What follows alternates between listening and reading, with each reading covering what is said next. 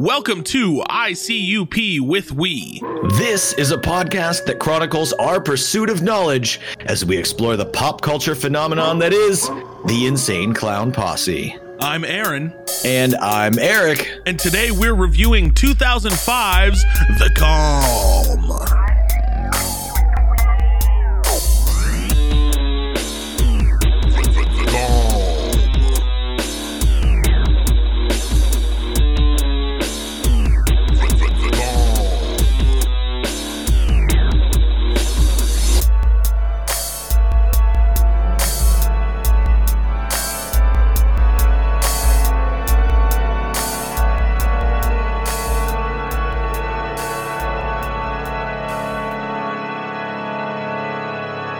What is up, everybody? Big ol' hello to all of our listeners out there.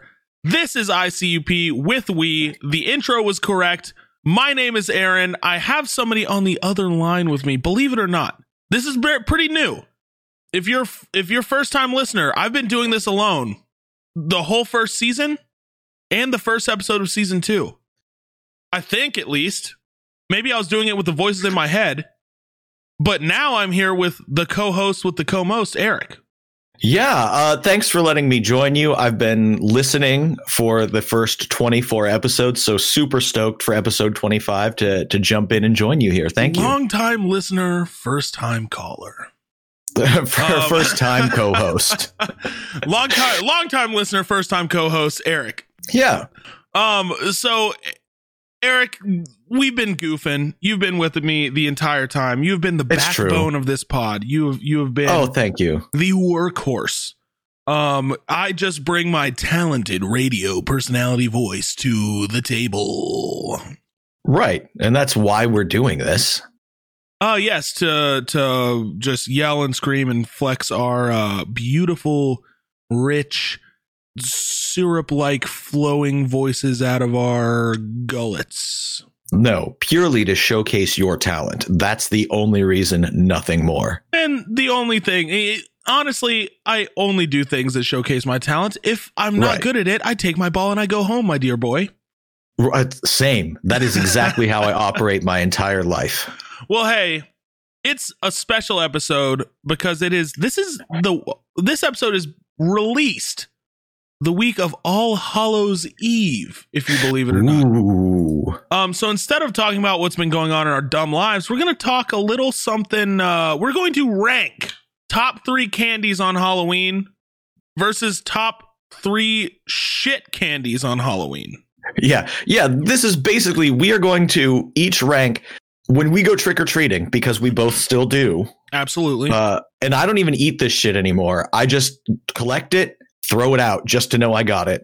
But we're ranking in your bag when you get home and you dump it on the floor and you sort everything very strategically, which I know you do. Which 3 candies are in the top rank for you that you most want, and which 3 are in the bottom that you're like, I want to get the fuck rid of this. That's, 3 weeks after Halloween when that bag is still hanging in your room and you've picked away. What are the 3 things that are still in there? So what is left? So shall we start with bottom and then go for the top? Or should we start at the top and then go to the bottom? I think we should start from the bottom and then, get to now we're here, the top. Okay. So why don't you give me your first bottom of the list candy? So we're going to go from least worst to the worst. To the worst. Right. Yes. To the worst. Yes. Honestly, I think my third place of worst candy has to be those little the root beer hard candies. The root beer barrels? Yeah, the root beer barrels, not good. You don't see them a lot anymore, but they are not good. This is a funny thing, man. I'm a fan of root beer flavored stuff. I don't know why. I just am. Like root beer ice cream especially. But any hard candy, I'm okay with putting in the bottom. If I had to pick a hard candy that was least gross, it would probably be a root beer flavored one. But I'm with you. Just getting one tiny ass root beer barrel candy, whack. See, and I think root beer flavored stuff is amazing, but I think the root beer flavored hard candy just feels empty to me. It just doesn't taste as good as anything else that's root beer flavored. Anyways, what's your third? Okay, here's my third. Good and plenty. Ooh, yeah. I feel like it tastes like somebody took tar from the road and wrapped it in a candy shell. The only reason it's not the most worst for me is because it comes in a really cool box and they look cool because they're like pink and white. And you might be able to find somebody that likes black licorice to trade them to. But outside of that, that's number 3 worst for me. Hey, good and plenty. More like terrible and way too much. Am I right? Exactly. Yeah, no, fuck those. Those are terrible candy. Okay, let's move on to number 2 worst. My number 2 worst has to be, believe it or not, Twizzlers. Twizzlers. Not a fan of Twizzlers. Never have been. I feel like they're very gummy. Their taste is they're gummy and grainy. I don't know if it's a texture thing, if it's a flavor thing. Just I hate Twizzlers. I'm kind of with you. I'm a big fan of licorice, or at least I was, if I remember correctly. Mm-hmm. But Twizzlers are like hard and chewy and not like a good soft licorice. Whack. Exactly. Whack, indeed. Dude, I used to work with this guy that in meetings, like would sit there in a meeting and pull out these tiny individually wrapped single Twizzlers and unwrap them and eat them during meetings. And we were like, what is this guy? Where is he getting those? Where did he have that hidden? I feel like the individually wrapped Twizzlers are something that you really could only buy like variety packs of at Halloween time. So right. Is he just buying like... This is like in May though. Right. Like, is he just buying a year-round stock in October of individually wrapped Twizzlers?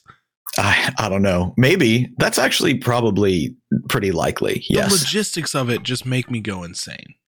Yeah. Yeah. Well, hey, Eric, what's your number 2? My number 2 is kind of tough, but I'm going to have to go with Smarties. I think that's the wackest, like lamest, like if you want to put in minimal effort, buy Smarties. Yeah. I feel like Smarties. I feel like you can also lump in like Blow Pops with those because I feel like those come in the exact same variety packs. Dum Dum Suckers as well. Like yes, if you're putting in minimal effort, Dum Dum Suckers and Smarties. Those are like fuck out of here with that.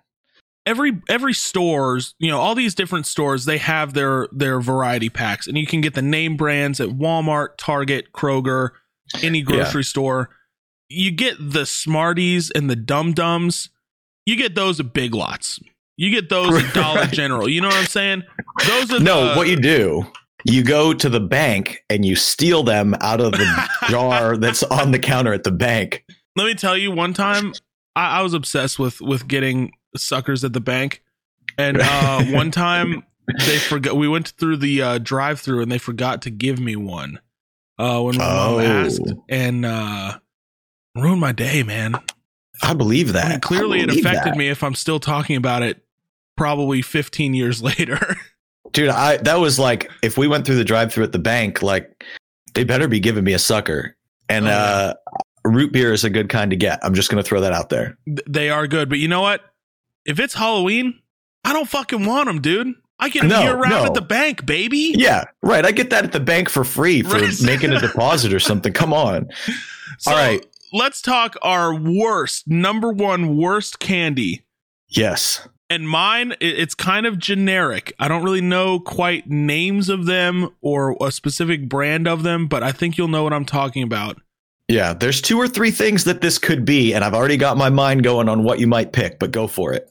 Any like hot cinnamon hard candy. Like atomic fireballs. Yeah, like what the fuck? That's not candy. That's torture.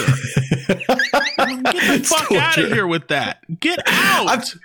I feel like there was a point in time where atomic fireballs were like a cool thing at school for somebody to have, but like, don't put that in my Halloween trick-or-treating bag. Don't do that. Dude, I want to get hopped up on sugar. I don't want to drink 5 gallons of milk because my mouth is on fire from one hard candy.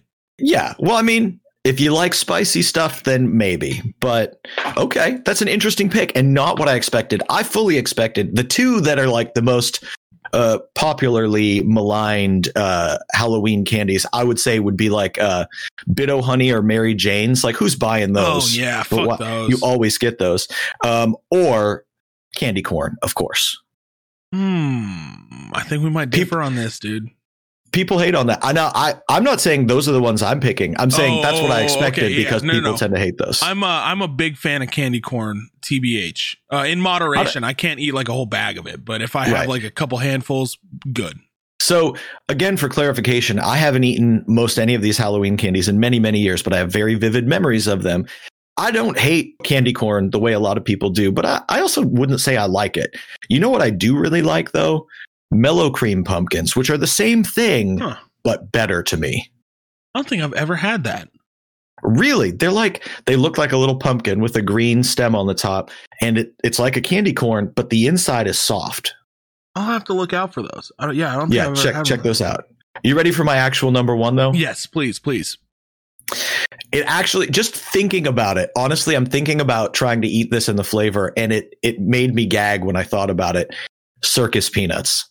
Oh, fuck. They're the worst. Like, what is it? Is it a marshmallow? And why does it taste so weird? I don't know. Like, I like marshmallows, but those are disgusting. I feel like circus peanuts might go over some listeners' heads simply because that feels like a very like our time. Like, I think I kind of caught the tail end of that time. Maybe after I grew out of trick-or-treating, I think that's when the like emphasis and obsession of like individually wrapped, everything has to be sanitary kind of thing goes. You know what I mean? Yeah. But I still remember getting like little individual baggies from like old women that have nothing fucking else better to do than to give me a fucking little mini bag of kettle corn, a circus peanut, and like a toothbrush. You know what I mean? You know what the worst was? People hate on people that would give out boxes of raisins, but the people that would throw some change in your bag, and you'd be like, well, I got all this candy, and then I've got 3 nickels, 2 dimes, and a penny. Like, why is this in here? Thanks. This is going directly into my parents' like center console in their car. Right. This is not mine. My grandma used to be the worst house on the block because she gave out apples. Oh, yeah. Nobody wants an apple in their trick or treat bag. Nobody wants that. You know, I remember when I was a little kid, a wee lad, if you will, there was a house that was like behind my parents' house, and they did like a little haunted house thing.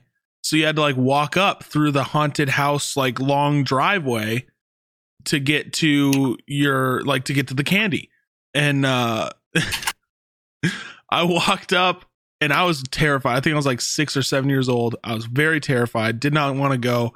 My dad finally convinced me to walk up together. We walk up. It was very terrifying. It was scary. They're like older kids that didn't trick or treat anymore would dress up and jump out and stuff like that. For me to get to the top to get one banana Laffy Taffy. And I was so pissed off that I didn't get any sort of chocolate. It was just a banana Laffy Taffy. Wow. That sucks. That right there is god awful. Wow. Well, with that being said, let's get to the best. Get to the good candy. Yes. I started first on the bad candy. We're going to let Eric start first on the good candy. Eric, your number 3 pick for top Halloween candy. All right, my number 3, and again, this is to memory. When I used to trick or treat, these were the things that I think I probably liked getting the best. And I don't think I would ever go to the store and pick one of these out, but for some reason, getting a 3 Musketeers, the fun size in there, that was pretty dope. Oh, absolutely, 3 Musketeers, fantastic candy. I feel like 3 Musketeers is, it did not make my top 3, but it is something I was joyful whenever I got it. So I think my third candy choice for favorite has to be just a classic mini Hershey's bar. Really? Just straight up mini Hershey's. Oh, yeah. Because you can put that bad boy in your mouth. You don't have to bite it or chew it. You could just kind of like let it melt in your mouth a little bit if you wanted. Fantastic. That's an interesting pick. Let me ask you a question. I've thought about this many times, but I've never had a real conversation about it with anybody. Mm-hmm. So you got a Hershey's bar, right? Yes. If you add almonds, it's a Hershey's bar with almonds. If you make it dark chocolate, it's Hershey's dark. why, when you put peanuts in it, is it called Mr. Goodbar? That's a very good question. Doesn't make sense. I feel like there's a guy that was named like Mr. Good that worked for the Hershey's Corporation. That maybe it was his signature Hershey's is he would love to just add peanuts to his bar. Yeah. And then maybe he died like this is what I think. I think he died a very unfortunate death early on, and they had to honor him. So they made a widely available peanuts Hershey's bar called the Mr. Good Bar. That's wacky, but maybe true, because like they have all these crazy ass Hershey bar variations. They've got Hershey's Gold and they've got all this stuff, but it's still called a Hershey's bar. But you put peanuts in that bitch, it is no longer a Hershey's bar. Hell no. No. Can I tell you the cookies and cream Hershey's bar? Fantastic. Yeah. It's something I didn't get obsessed with till adulthood, but it is great. I've always figured Hershey's is a generic enough thing that nobody's like, man, I love a Hershey's bar. Like if you're making s'mores and you're camping, then sure. But I just never pictured people like going to the store and being like, that's the candy bar I want, a Hershey's bar. Man, I'll go to the store. I'll pick up one of those XXL ones, like the big ones. And then Emily and I will just split one of those bad boys. But Hershey's with almonds is like my top candy bar. It's not something I ever got on Halloween, so it didn't make my list. But Hershey's almonds is my top candy bar. Yeah. Well, all right. I'm a big Hershey. Let's continue on with our list then and find out what was your number 2. My number 2. So we started off with a little classic Hershey's bar. We're gonna move into mini package of peanut M&Ms. That's actually a pretty good pick. That's a pretty good pick. Again, still candies that I eat well into adulthood because I love me some peanut M&Ms, and it started with Halloween. Yeah, I get that. My number 2, I think, would probably be Twix. Oh, yeah, that's good. Yeah, it's pretty good. There's a lot of candy that's going to be left off of this list, in my opinion. Yes. As you can see already, I'm a big chocolate guy. And my number 1 pick will also be indicative of that. My number 1 pick, Eric. Yes. A good old individually wrapped Reese's cup. That's my number 1 as well. Oh, fuck yeah. Yeah. Dude, I love peanut butter. I'm a huge peanut butter fan. And I'm not, you were just saying you're a big chocolate. I'm really not a big chocolate fan. I don't eat chocolate anymore. I haven't in a long time, but it's not because I hate chocolate. I just stopped eating or drinking anything that had caffeine. Chocolate was one of those things. So I just kind of fell into the groove where I don't eat chocolate really, but I'm not a huge chocolate fan, but chocolate and peanut butter together, especially in an individually wrapped Reese's peanut butter cup, you just can't lose. You can't. Yeah. I mean, if I open my Halloween bag at the end of the night and I see more than 5 of those bad boys in there, I'm eating all of them. Dude, it doesn't matter how many Reese's cups I got that night.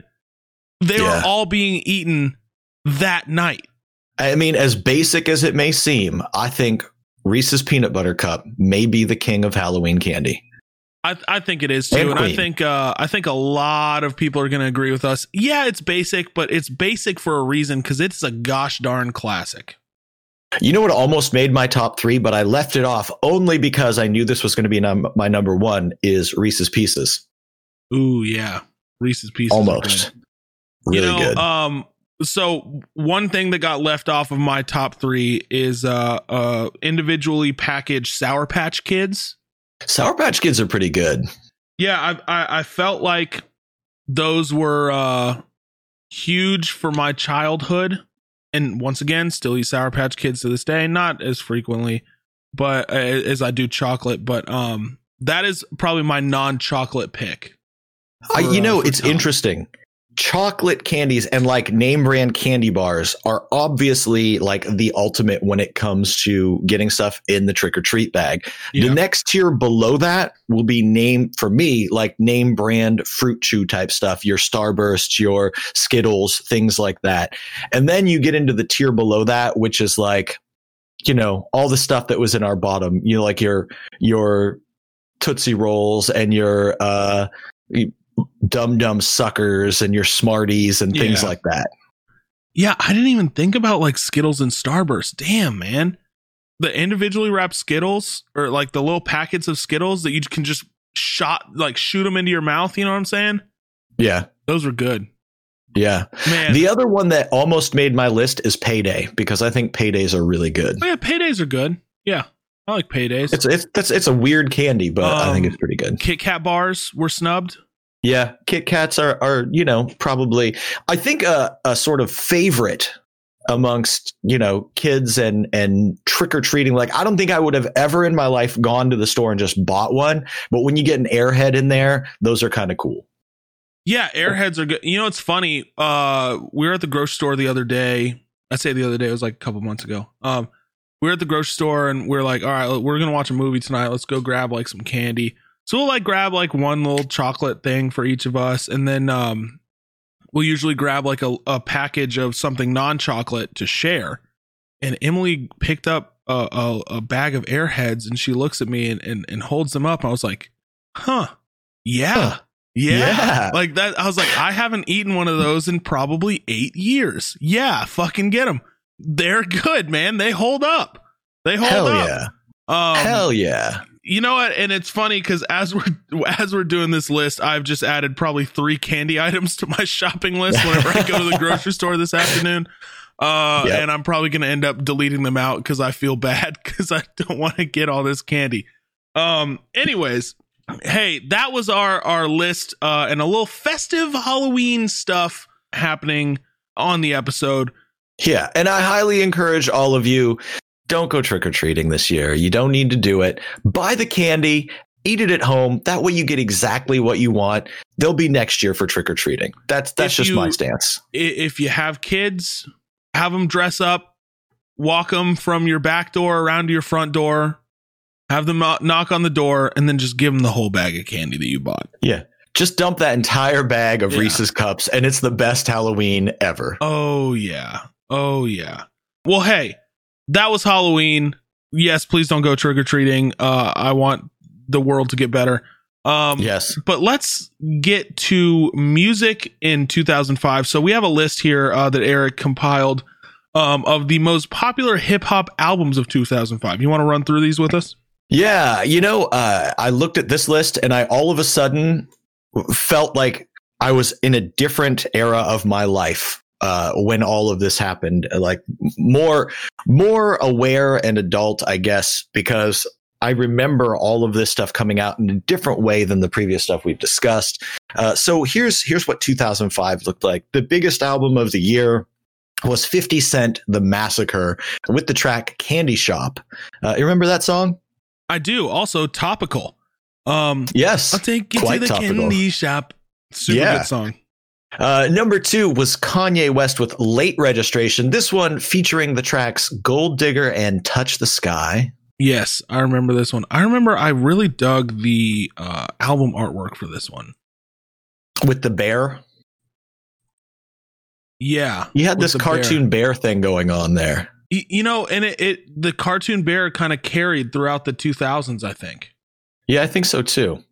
Yeah. Number 3 was The Game, part of that whole G-Unit Records family thing with the album, The Documentary, and the song that I guess, without really paying much attention, I legit thought was a 50 Cent song called How We Do. If you remember that song, This Is How We Do. I always thought. Oh, yeah. I think 50 Cent is on there, but I guess I just assumed it was the other way around, 50 Cent featuring The Game. But it also had the song Hate It or Love It.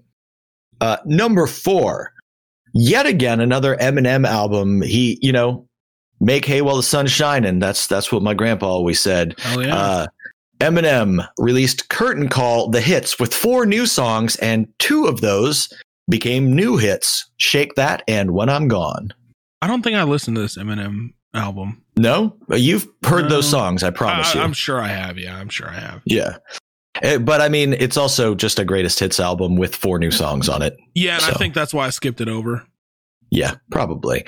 Number 5, various artists, the Get Rich or Die Tryin' original soundtrack. That's the movie that 50 Cent was in. An interesting story.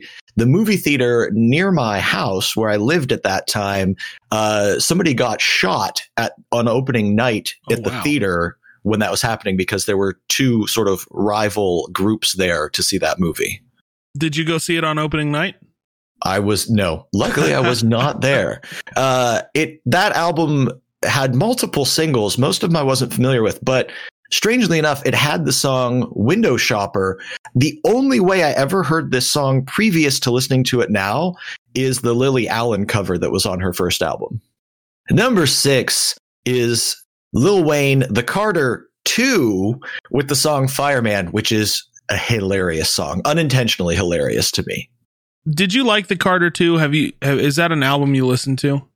It's not. I'll just come out and admit I've never sat down and listened to a Lil Wayne album. I've heard songs, but I've never been a fan, so I've never made the time to listen to an album. So I went through I was a little Wayne head. I was a Wayne head in every sense of the word. I loved Wayne's World and I loved Lil Wayne. When John Wayne, were you a fan of John Wayne? John Wayne and John Wayne Gacy, believe it or not. Wow, both. Yeah, both. So really the quadruple threat of Wayne. Bruce Wayne? Any Bruce Wayne fandom? Yeah, Bruce Wayne probably less so than John Wayne Gacy, but yeah. Okay, good. Real talk, I think Batman is a scam of a superhero. I think he doesn't actually have powers. He just has money, and that's bullshit. That's very true. But that is what it is. No, yeah. So Lil Wayne, I was a big Wayne head back in the day, and the Carter 2, good album. Yeah. I've not listened to it since high school, but good album. Okay, I would love for you to go back and listen to Fireman now, and try to tell me that it's not unintentionally funny. Oh, I'm sure. From what I remember of it, yeah. I mean, that song was definitely unintentionally funny. I think a lot of his shit was. Yeah. He seemed to be a just kind of ridiculous person. Yes, absolutely. Like Lollipop. Oh my God. Yeah. And his rock album, which I did hear some of that. Now that is where he lost me.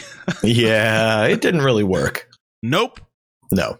All right, moving on. Number 7, Tony Yayo, another G Unit member. And I remember at that time, a lot of people with shirts and bandanas and things that said free Yayo, because I think he must have been put in jail. I don't know. And the album was called Thoughts of a Predicate Felon with the song So Seductive. I missed a lot of this G Unit stuff, man. Every time I see something show up that's G Unit Records or a member of G Unit doing a solo album or something, I listen to the songs and I'm like, I guess I just missed this. I don't know. See, I just remembered G Unit as the clothing line. I do not remember G Unit. I think I just missed him as well. Yeah, I mean, it was a group, it was a label, it was a clothing line, and probably still is. I don't know. Number 8, a song that I feel like you couldn't do anything without hearing at that time, the Yin Yang Twins with the album USA, United State of Atlanta, which is not a super clever album title, but the song is called Wait, or the Whisper Song. You want to whisper a couple bars for us? The radio version was, wait till you see my shh. Actually, it was more like, wait till you see my shh. There we go. Yes. Yeah, you have to whisper it. And the beat was just like, It was just that. So glad you did the beat. Yeah. If I could do both at once, I would, but I can't. Maybe I'll layer them over top of each other right now. Wait till you see my shh. Wait till you see mine. Cool. Anyway, number 9. Common with the album B. Now, I'm far more familiar with Common as an actor in the recent years than as a rapper, but early on, and he was definitely... I'm way more familiar with B, the movie. The B movie? Yeah. We can brush right over that joke, please. Oh, wow. Okay, so on this album, the big tracks were Go, and The Food, which featured Kanye West as well. And number 10 that year, Missy Elliott with The Cookbook and the song Lose Control. I was not a huge Common or Missy Elliott guy. I think Common brought something really interesting to the table, because as far as mainstream rap and hip hop at that time, he was one of the big breakthroughs doing, smart, intelligent, underground indie sort of hip hop that blew up, and, he became a big star, acting as well and stuff, which was pretty cool. But that Missy Elliott song was super popular, Lose Control. Yeah, I remember that song. I don't think I sat down and listened to anything that wasn't like a top hit from hers or his. Same. I mean, I've just heard what was on the radio for the most part. A couple of other noteworthy releases that year. Gorillaz released Demon Days with Feel Good Inc. and Dare. A couple of big hits for them. And I can't believe this wasn't one of the biggest albums of the year, but Chamillionaire released The Sound of Revenge with the song Ridin' featuring Crazy Bone. Like, that was a big song. Oh, absolutely. And Vanilla Ice released Platinum Underground. Good job, Vanilla Ice.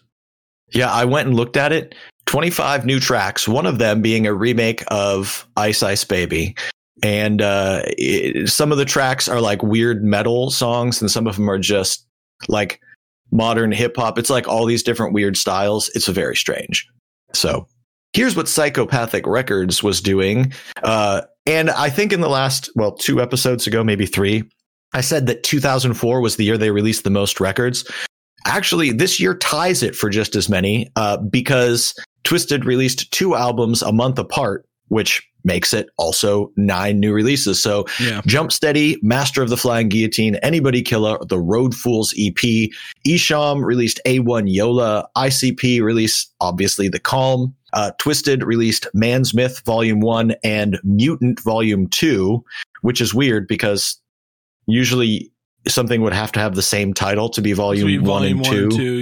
Yeah. It's just 2 different. Anyway, Super Villains Furious was released. Drive By, the Pony Down Prelude EP came out, and Forgotten Freshness 4. So 9 albums. Of those 9, 6 charted on the Billboard 200 and 7 of them charted on the top indie releases. So they had a pretty good year.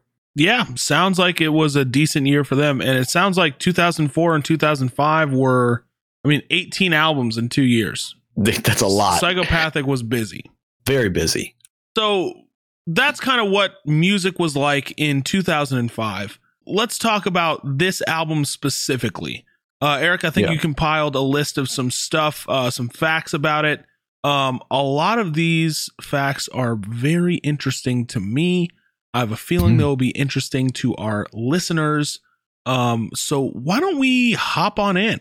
Yeah, not a lot of details, but the ones that are here definitely tell you a lot about what we're going to hear, I think. So the album released on May 17th, 2005, less than 9 months after Hell's Pit released. So they didn't wait very long to jump back into it. This EP was fully produced by ICP at the Lotus Pod. This is the first album that they fully produced themselves. No outside producers. The only outside producer they had was Fritz the Cat, who didn't produce any tracks, but rather just mixed and mastered the album, which we'll talk about it when we get into the tracks, but I think that's a very important note here. Oh, absolutely. Yeah. This EP actually sets up their next full-length album, which is called The Tempest. But this was almost 2 years ahead of that album, which makes me wonder if they initially planned to release it sooner. Not sure. The cover of the album features fields with crop circles and storms in the distance. The crop circles shown on the cover, if you look, actually spell out ICP, which they used as a logo for a little while. The album, when it released, hit number 32 on the Billboard 200 and went straight to number 1 on the top independent album charts. Amazing. Yeah. So for season 2, we're actually going to make a little bit of a change. We're going to talk about our overall thoughts on the piece of art we are reviewing after we get into song by song. That way we can summarize and review it and not tip our hands as to whether or not we liked it or disliked it before we actually get into our in-depth thoughts.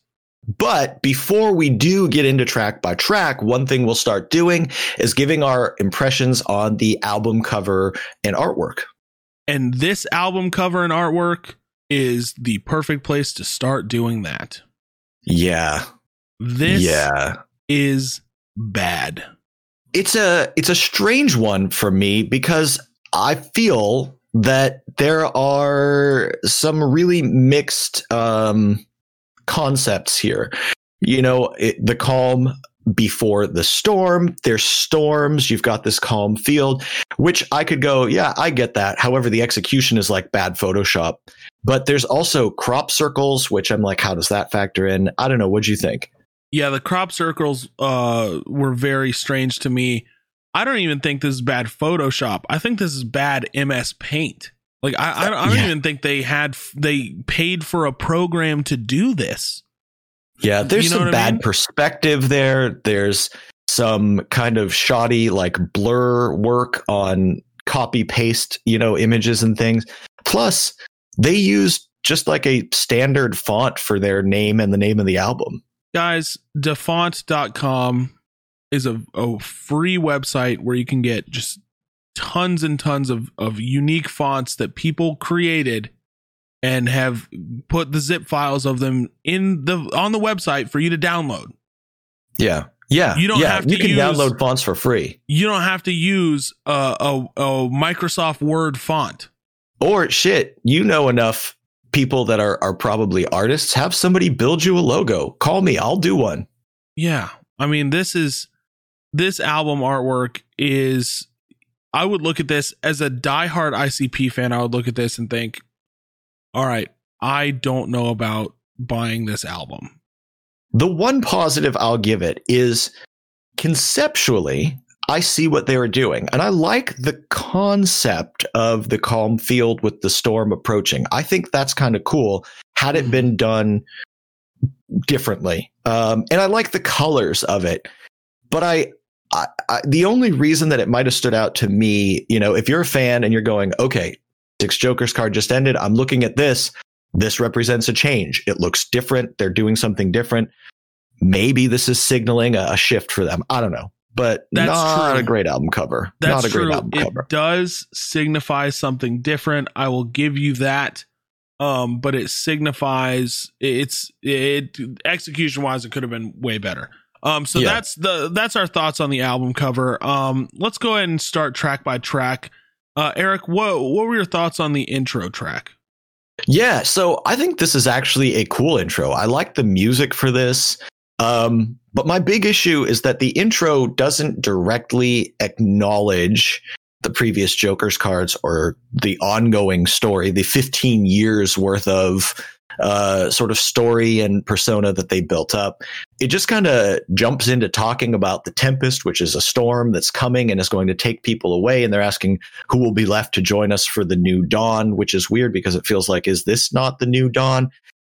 I think that this song really sets up something that could have been interesting, but it's a missed opportunity because as they are starting off this album and as they're talking about the Tempest and that there's a brief calm before the storm comes, this was their opportunity to lay out, here's the next chapter of our story. We're leaving all that behind and we're doing something new. And I feel like they kind of were half-hearted. They never came out and said it. They never really set up what was going to be ahead of us. And if there's a new story that we're embarking on, like they suggested it.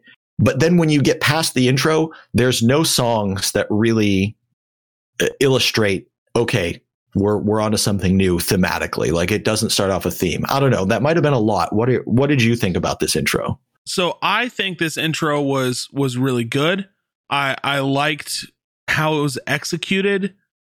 I think it perfectly sets up the Tempest. I think you're right. It kind of shows a brief calm before the storm, but the biggest issue I take with it is that this was a 2-year calm before the storm. I think that and I'm sure this is not what they had intended. I don't think they laid it out and say, hey, let's release this EP that's going to be a huge change for us, looking past the Joker's cards, and then wait 2 years. There's no way they thought that, right? I 100% think in a perfect world, in a perfect timeline, they would have released this EP in the beginning of the year, and then instead of Forgotten Freshness 4, The Tempest. I fully agree with you. That has to have been part of their intent. Absolutely. Or maybe even like early the next year, like release them a year apart or something. But, I agree. I think it's a well executed opening. I think it's cool. Yes, I would have definitely liked to hear them more directly acknowledge that was the end of that. This is the beginning of something new.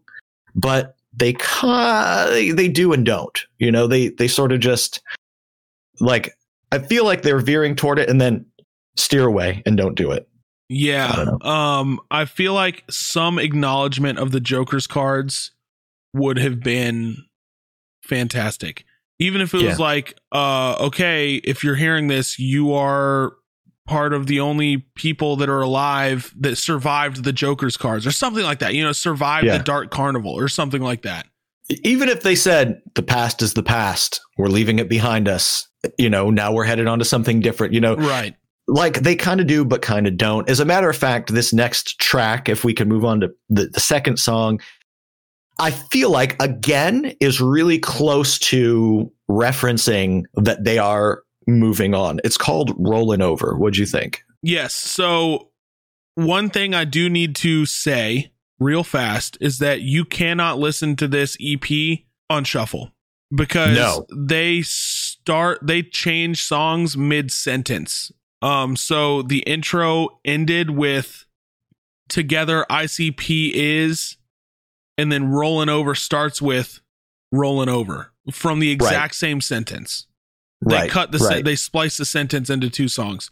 So, and they do that in a couple of places. Yes. And this is not the only place that they do it. So this is a bad EP for you to just toss on shuffle. Okay. I think this started out great. As soon as the music hit, I was stoked. I'll be honest with you. I loved the beat in this one.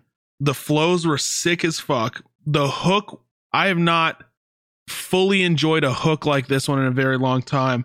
Yeah, I very much so enjoyed this song. And knowing that this was not produced by anybody but themselves put me a little on edge and nervous whenever we hopped in. I thought it was going to be very overthought, maybe, and I feel like it's not overthought.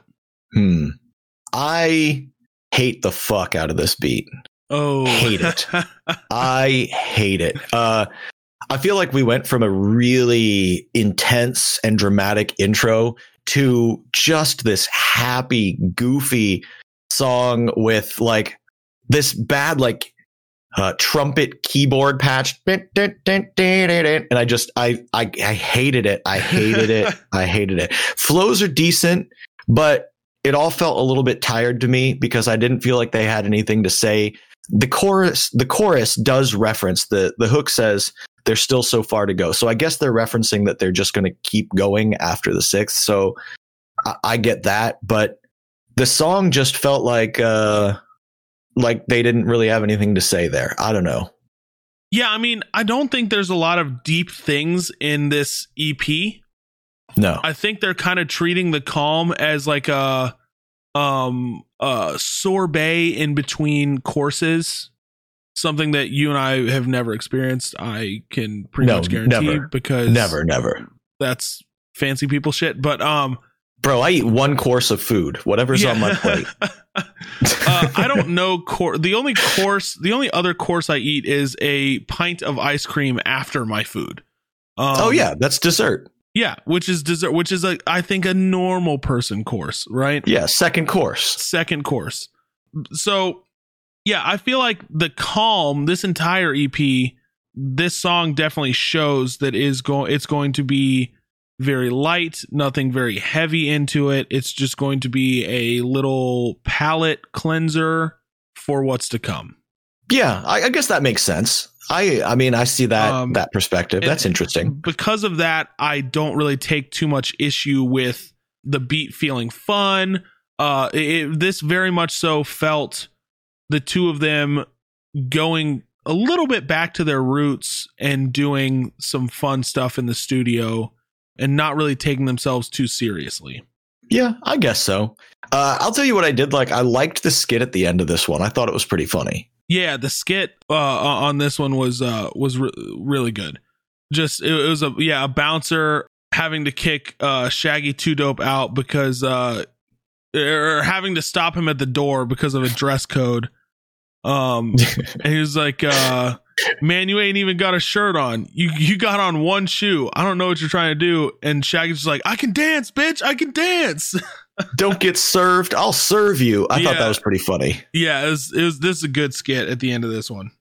Which again does exactly what you talked about from the intro into Rolling Over. Mid-sentence starts into the next song. Yes, mid-sentence starts in the next song. What were your thoughts on Rosemary? All right, so Rosemary.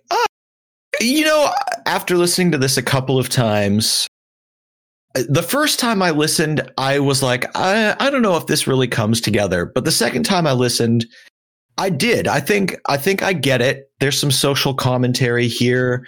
Yeah. I think this has a very early ICP feel, which is kind of cool. It's got that sort of the stalker thing, but a little bit darker going on. It's not particularly funny. Takes me back to like the Beverly Kills, Ringmaster, Terror Wheel era. But I don't know if it's quite up to the standards of what was on most of those albums. Beat's kind of interesting. Chorus is a little bit different. It's a little different for them. I thought it was okay. What'd you think? I thought it was a pretty good song. The beat I enjoyed. The hook was just okay. It was pretty good. I wish the beat on the hook was a little bit more fleshed out than it was. It kind of felt like it was more of a demo. It had more of a demo feel. Like it wasn't like the finalized beat. The flows were dope. I did like the flows, but yeah, it wasn't a particularly funny song. But it was a good song overall. Yeah. I thought it was, that skit actually rolled into this one really nicely because it's about, somebody that appears to be a transient or potentially I'm going to guess crackhead because of the way he was talking about stuff. But outside the club looking in and all of the things that happened after he sees this girl. And then at the end, basically saying, all that was in my head. None of it actually happened. I'm still standing outside this club looking in at her. So right. I don't know. It was an interesting song. All right. Then we went into a song called Crop Circles. What did you think on that? I think this song is named Crop Circles to give them an excuse to put crop circles on the album cover. I wonder which direction that went. Yeah. Which came first? My guess was the chicken, but very could well be the egg, right? Yeah, could be. Yeah. So this song was kind of forgettable for me. I mean, they had pretty good flows in it. I don't know. I liked Shaggy starting off. We get a lot of Violent J. We've always talked that ICP is Violent J and mainly, and then Shaggy, right? Yes. Yes. So it's always refreshing to get Shaggy to start a song off. The hook, the crop circles are talking to me, circle something, the crop circles are talking to me, circle something, something solely meant just for me. I don't know. This song is forgettable. Like I'll probably forget this song the second we end this episode, right? Yeah. I think this is not a great song. The beat's kind of cool and chill, but what is the concept here? Not that every song has to have a concept, but this one clearly does. I just don't know if I get it. Seems to be about nothing really. And the best thing I can say is that it has a Wizard of the Hood EP vibe sound wise. Yeah, I could hear that. Yeah, I could definitely hear that. Yeah, but how does this factor into the Tempest or the Calm? Like, I'm just not sure if they're trying to build something. It feels so random and kind of detached. And then there's a skit at the end, a baby mama skit at the end of it. If they wanted this to build some, if they wanted this to factor into the Tempest or the Calm or whatever, they needed to do some extra legwork before this song to set this up. right? Yeah. Because it kind of does come out of nowhere and it's kind of confusing. But yeah, that skit at the end plays perfectly into the next song, which is, so the skit is basically just guy arguing with his baby mama. And then which leads into number 5, Deadbeat Moms. Eric, thoughts? Yeah. This one features Isham on the chorus and on a verse. But I wasn't a big fan of this song. I think the beat is kind of fun, but it's kind of a throwaway track. I think the Isham verse is kind of a mess, but I also kind of liked it. I think the chorus is kind of rough. I don't know. I mean, the song is okay, but not a song I particularly liked. It's just a kind of jokey song about all 3 of them that have kids with women that are deadbeats and just want money from them, I guess. Yes. So when this song started out, man, did I enjoy the hard-hitting beginning of just Violent J coming in right on the beat. Bitch, back up because you're dimming my shine. You got 9 kids, only 2 of them mine. You're like, damn, that was dope. The beat was sick. I've got a couple good lines written down for me. First of all, that first line was pretty fucking hard, and it drops you right into what the song is about, right? Yeah. I have a line in Violent J's verse there that I really liked as well, but yes, I think we might have the same line. So one line that I have written down that is a Violent J line is and every time I'm with you, I'm smelling nothing but baby poop. Which I thought was really good. I think the flows on this song were dope. I disagree with you. I think this song was great. I think it's a silly song. It doesn't really have a point other than just comedy and all that, but I think it was good. I do agree with you though that the Isham verse was a little bit of a mess. I think it far and large was the weakest point of this song. Yeah, I agree. It was not bad. Like, I think the sloppiness of it or disjointedness of it kind of added to the charm of it for me, but I don't know. The line that I really liked is in Violent J's verse where he's talking to his baby mama and he refers to her as a dirty scoundrel. And I thought that was just funny to me. I don't know. A scoundrel doesn't really. Right. Yeah. Like, I thought that was funny. You got WIC, food stamps, and ADC. Why you still fucking with me, you dirty scoundrel, bitch? Yeah, that is weird. I thought that was funny. The last line I actually have written down is a Shaggy 2 Dope line, and it is baby mama, baby mama, baby mama, fuck off. All I know, you should have just jacked me off. Now I know he rhymes off and off, but come on, first of all, fuck off is definitely a Shaggy 2 Dope special at this point. Yes. But yeah, all I know, you should have just jacked me off was really fucking funny in my opinion. It is pretty funny.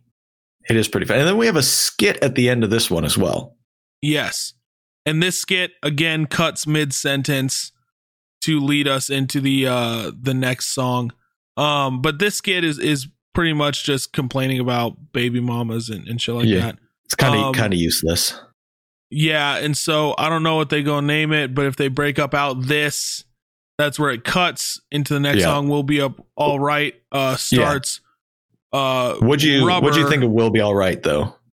Beat was kind of cool. The song seems a little forgettable for me, but if you actually dig into the lyrics of it, right? Yeah.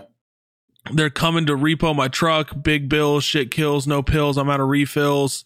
It kind of gets deep, right? The flows were okay. I love the skit at the end, but we'll get to that when we get to that. I have a feeling, and I might be completely wrong on this, but this song was, just talking about why they don't, why they're scared to end after those Joker cards. Maybe. I listened to this song, and I feel like this was a song that maybe it was a leftover from the Wraith Shangri-La or something, because it feels like a song that could have gone on there. Yeah, that could be like, hey, we're, this is the 6th Joker's card, we'll be all right. Right? Yeah, maybe. I think it could have definitely fit there. What were your thoughts? I'm not really into this track. I wasn't a big fan of the verses. I really didn't like the chorus. I think this was a terrible chorus. It's kind of catchy, but it sounds, it's not good. Yes, I would agree. There's a lot of commentary on, personal and social stuff here, but it all felt kind of half-hearted, like leftovers, not really, they didn't really get into much of it and it didn't land to me. I don't know. About 2 minutes in, I was really ready for this one to be done.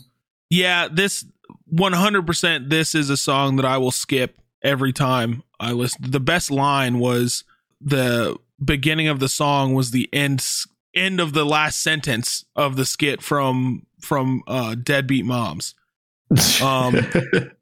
which is just you hear the full line if they break up out this rubber, they better name it Hercules, motherfucker. I thought it was fucking hilarious. But yeah, I mean, there's a Dog the Bounty Hunter reference in this song, which I thought was pretty good, pretty funny at least. But yeah, I mean, it was kind of half-hearted. Chorus sucked. The skit at the end was really good. I like the skit at the end. Yeah, the skit's long. It's like almost a minute and a half long. It's long, but man, I was just wrapped up in it, and I was reading along on Genius.com, and I was like, yeah, this is pretty good. This is pretty good. And the skit is essentially Shaggy and Violent J at a store, and it seems like they're kind of dropping a lot of money. And the store employee is kind of like trying to get them to like buy more stuff and like trying to be kind of buddy with them. And finally he takes them aside. He's like, hey, looks like you're, spending a lot of money out here. You like slide me like a couple $100 or something, And then that's when Shaggy is like, man, you must be fucking crazy. And they're like, wait, what? Like, give you money? Yeah, just give you some money. Yeah. So I thought that was good. Yeah, I like the skit a lot. Yeah, I thought it was okay. Yeah, I thought it was an interesting thing for them to talk about there. I think that's kind of cool. Yeah. Well, hey, that leads us into the next track, Like It Like That. What were your thoughts? First thing I wrote down was this song belongs on Bizarre Bizarre.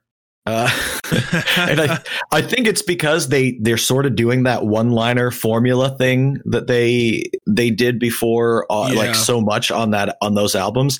But these are not only are these lines not clever or funny, I don't feel like they're trying to be clever or funny. They're just sort of making general statements. Yeah. There's some cool stuff about the beat and some cool scratching, but for me, this is a complete throwaway song. There's no use for it. But what did you think? I wrote down EPs are allowed to be 7 songs. I don't know if they're aware of that. Because this one definitely could have been left off with nobody would miss this thing. You know what I mean? No. I don't understand. Yeah, I don't understand like why it's here. It definitely does belong on the Bizarre Bizarre era. Yeah. And the beat had some redeeming factors, but other than that, it's just these half-assed one lines. It's just Yeah. I like the JJ Walker Dynamite scratch though. That was kind of cool. Yes, that was dope. All right, well, let's just move on to the next one called Off the Track. This is the last song. What'd you think of Off the Track? So this song, pretty dope beat. The flows were sick. I thought this song was pretty okay. At this point, I'm a little bit more confident in their abilities to produce things themselves. Mm-hmm. I think they did just a fine job with this beat. And I was impressed for, people that have not produced their own music ever, unless it was back in the days in their basement, right? Yeah, they have some like producer credits here and there, but it's usually with another producer, produced by ICP and whoever. So yeah. Had a Lucky Charms reference in here. Love Lucky Charms. You do. So yeah, so they do reference the Joker's cards in here. The line is, spend every penny that we ever made on weed and beer. I make the rainest, but the Joker's cards is ever famous, and who can blame us? The carnival became us. Just kind of talking about getting wrapped up in the dark carnival, and the Joker's cards, were a massive success and stuff like that. Yeah, I do think this song is the one on the album that more directly references, okay, look, we did that. Now we're doing this. This is, I think that the song has kind of a chill beat. The song overall is okay. There's a bridge that comes up twice in this song that I absolutely hate, and I don't know why they put it in. I don't understand it. It's a big musical change, and I'm like, where did this come from, and why is it in here? I do like, there's a reference to Gallagher, though. He references Sledge-O-Matic, and I mean, any comedian that spends a big portion of their time smashing things with a sledgehammer, I'm with it. Yes. I saw the Sledge-O-Matic reference. I thought that was really funny as well. Yeah. I think, this was kind of a inconsequential end to the album, though, to the EP. He ends with the line, "We'll never stop making music. Never, ever, ever, ever stop." Yeah. And I feel like that just doesn't hit the way they maybe thought it would when they were making the song, right? I agree. It comes off kind of like with a crass sort of "fuck you, if you don't like it, we're going to keep making music," versus, "Hey, we love doing this and we can't stop." I don't know. It just felt weird to me. Yeah, it felt a little ingenuine, and maybe it came off as the wrong vibe rather than what they were trying to intend it. Yeah, this EP, the last, I feel like 2-3 tracks, this EP kind of fell off very hard. But let's go ahead and get on to our overall thoughts on it. So my overall thoughts, I went in very worried about what this is going to sound like. I feel a lot better now knowing that they're genuinely making a stylistic change, or at least at this point, right after the Joker's cards, making a stylistic change rather than continuing with the same style of music, beats, lyrical content, all that. This felt like a thoughtful change. Now, whether they executed it correctly is arguably they are not. They didn't. But I see what they did, and I see what they were meaning to do, right? And so I overall think this is a pretty good EP for when it came out, for the situation in which it came out in. Could it be better? Absolutely. It could definitely be better. There's no arguing it couldn't be better, but it definitely could have been way worse. Yeah, I suppose. I mean, my thoughts on it are it was pretty short, so I'll give it that. There's no cheesy rock stuff, which was nice. Yes. None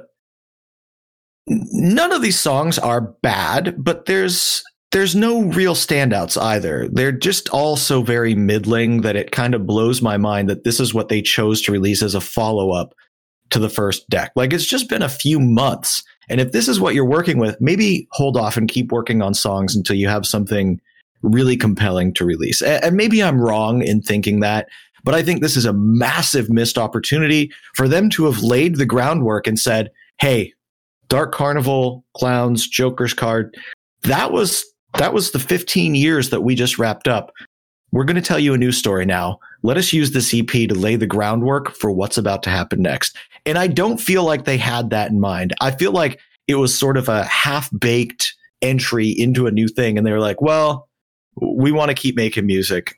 Here's another thing. I don't know. Those were my thoughts. Yeah, you have a good point. And I feel like myself as an artist, and probably you as well, if you were in their shoes, I feel like we would probably put ourselves in an asylum trying to overthink how to correctly go about moving on from those past 15 years.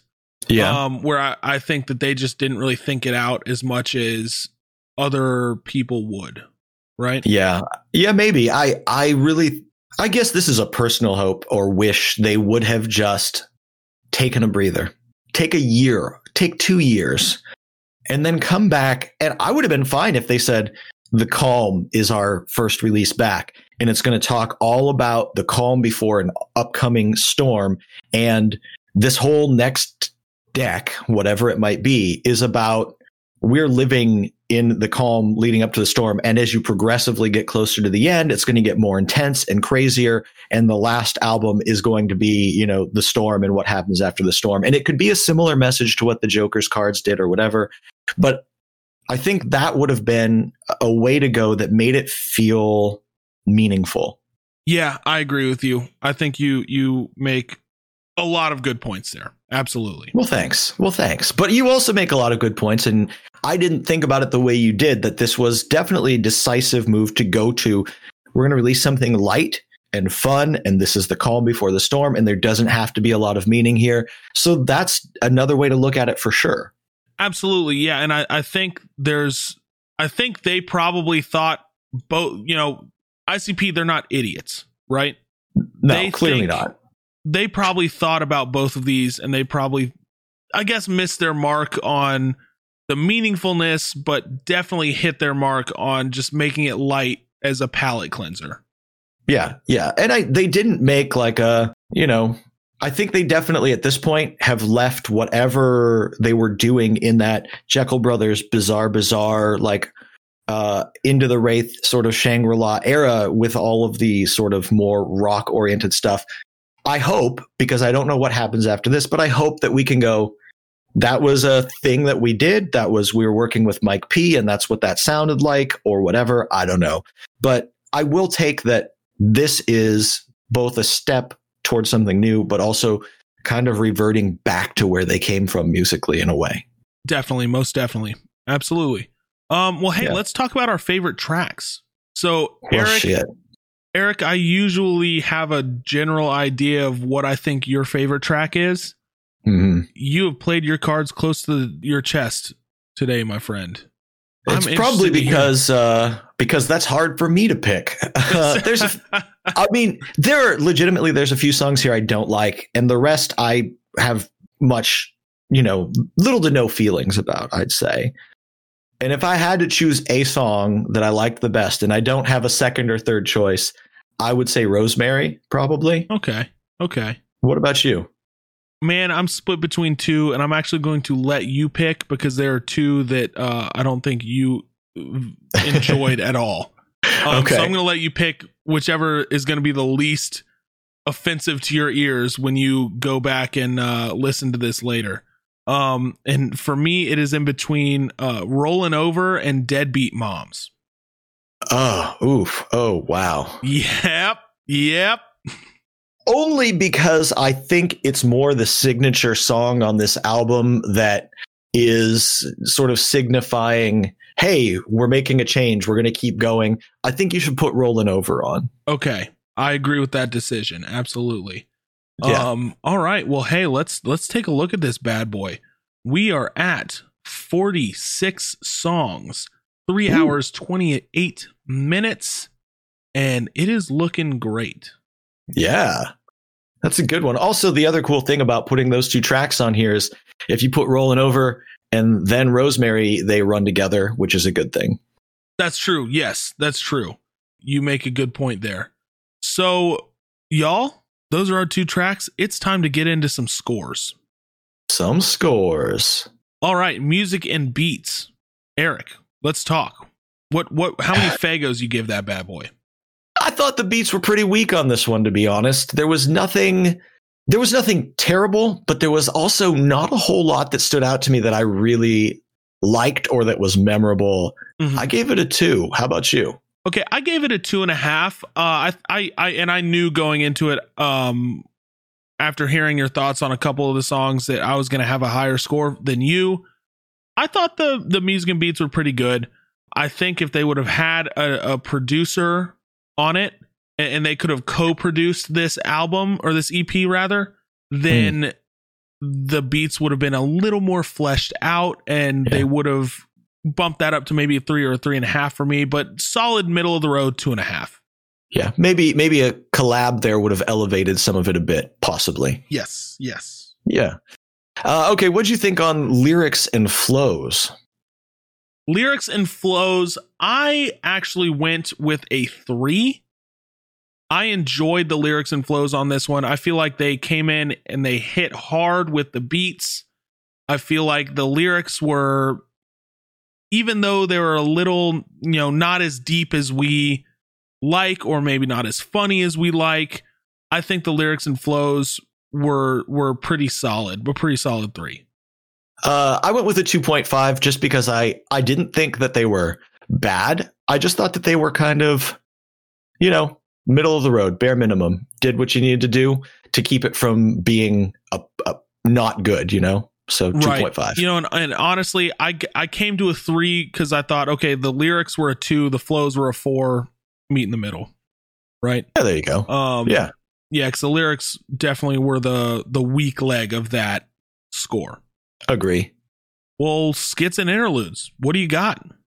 I thought there was 1 or 2 that were pretty clever on here. I liked the dancing skit, and I thought that the store skit was interesting, not particularly funny or anything, but kind of cool. And then there was some stuff that wasn't great. I went with a 2 here. Okay, that's lower than I thought you would. I went with a 3. Yeah, I heavily enjoyed most of the skits and interludes. You're right. The store one wasn't funny, per se, but it was saying something and it was interesting. It held my attention. Right. Okay. Yeah. And I would agree with that. Just some of it just felt like, why'd you put it on here? But not that they were bad. I didn't personally love what they did. What about vibe at the time of release? So this one, they're finally getting back into more of a hip hop sound. Although I gave this a 2. Definitely scored this pretty low because look at the top 10. I mean, these are well produced top to bottom albums, Yes. This felt very much so like them, which I love it that it felt like they're kind of back at their roots a little bit, but it did not feel like a professional touring act that has had multiple, blown up records. Right. Yeah. It was kind of weak in that regard. And I went with a 2, partially because I felt like they didn't read the room properly with this one. Yeah. I think I cannot be the only one that when this came out went, all right, that's all I needed to know. Thanks, guys. It's been good. Yeah. Catch you later. So, absolutely. Yeah. Well, all right. Our overall score, when you put everything together, is a 2.5 Fagos. Well, hey, ICP, The Calm, that is a pretty deserved score. I think that is very indicative of our thoughts. Yeah. And I think you liked it more than me. And I wonder how much of that comes down to our personal histories with them and just listening to it. I don't know. But yeah, I think I did enjoy it. I think what I enjoyed most about it, and maybe this is because I'm listening to it, all this material in such a quick amount of time, right? Mm-hmm. I think that I felt so good and positive that I didn't hear any rock influence. Yeah. Whereas if you listen to these releases in real time, you're not thinking terrible, shitty rock influences because it's not fresh on your mind when this comes out, right? Sure, yeah. So I think, there's no doubt you will see a change. You will hear a change. But I feel like the change is heard way more drastic when I'm listening to all of this in the first, for the first time in a matter of weeks, a week in between. I'm so curious to see what happens after this because like I said, I think I may have heard The Tempest, but I don't know if I ever really listened to the whole thing or not. I might have heard bits of songs or something, but I have no idea from here. Like they're off the track. Now we're officially off the track. We're into the unknown here, like Anna and Elsa. Oh no. We are. That's a Frozen 2 reference for you, friend. And I which is not a movie that I did not enjoy. Listen, Eric, we can each have a shitty movie reference once an episode, all right? I did mine with the B movie reference. Okay. Now you have this Frozen 2 reference. No more animated movies references. This episode will start fresh next week. Speaking of next week, Next episode, we're reviewing 2005's Forgotten Freshness Volume 4. Now, this is going to kind of put a pause on all of their new sounds and songs, because obviously this is all previous stuff that's been forgotten and fresh. And I'm very excited to get into Volume 4 with you, Eric. I think it's going to be great. Yeah, it's kind of like take a step back before we take a step forward. Yes, absolutely. And I wonder how much of it, like Forgotten Freshness 3, there was a lot of legitimately new material. And I'm curious to see if 4 is like that. I guess we'll find out. I'm very excited to see that as well. Until then, let's talk social media. I periodically use Twitter, and my handle on Twitter is Nuclear is Lonely. So hit me up. What about you, friend? Hit him up. You can find all of my content at www.locklearcomedy.com. I have links to YouTube, Twitch, Twitter, Instagram, all of that is on there. You can also find me on Twitch streaming Tuesdays, Thursdays, Fridays, and Sundays evenings, with some Saturdays mixed in between. Twitch.tv/GristleMedia. Come hang out. We talk ICP on occasion. I know a couple people that are listening to this podcast also watch me on Twitch. Shouts out to you guys. Y'all are the elite people, I guess. You need to start a name for that group. You need to start, like, in your Discord, a name, like a group, and you can give designations to all the people that you know are part of both communities. Ooh, and they can be like a special upper echelon tier. I think if I get enough people in the Discord that also listen to the podcast, I will start some secret channels in the Discord to just talk podcast. I think that's a great idea. By the way, if you want to join my Discord, we will link it in the description. I'll also tweet it out on the Twitter for the podcast, which is at ICUPWWE. So check us out on there. But yes, we record these episodes in my Discord. Obviously, you can't just hop in because I made a locked channel. But we are both a part of this Discord. And if we get some people in there that genuinely want to talk ICP, we'll talk ICP with you. Yeah, or about anything that we've discussed on any episode of the podcast, or things you'd like us to discuss on the podcast, or music in general, or whatever. But like, if you set up that group and you've got some like special tier of community that's part of that, I'll jump in and I'll communicate in those conversations, and I'll be a participant. Let's do it, guys. Let's do it. That sounds like a fantastic idea. Look for that in the coming weeks.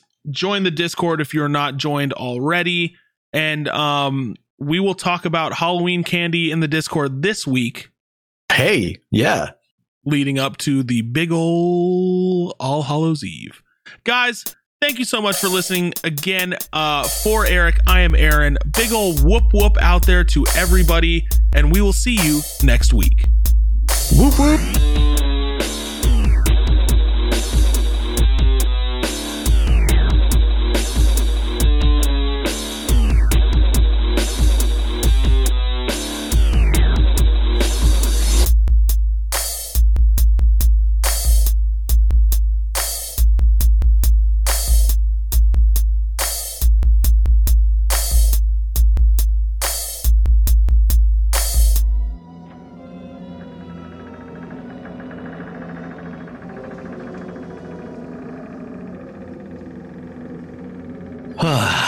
Okay, I'm back.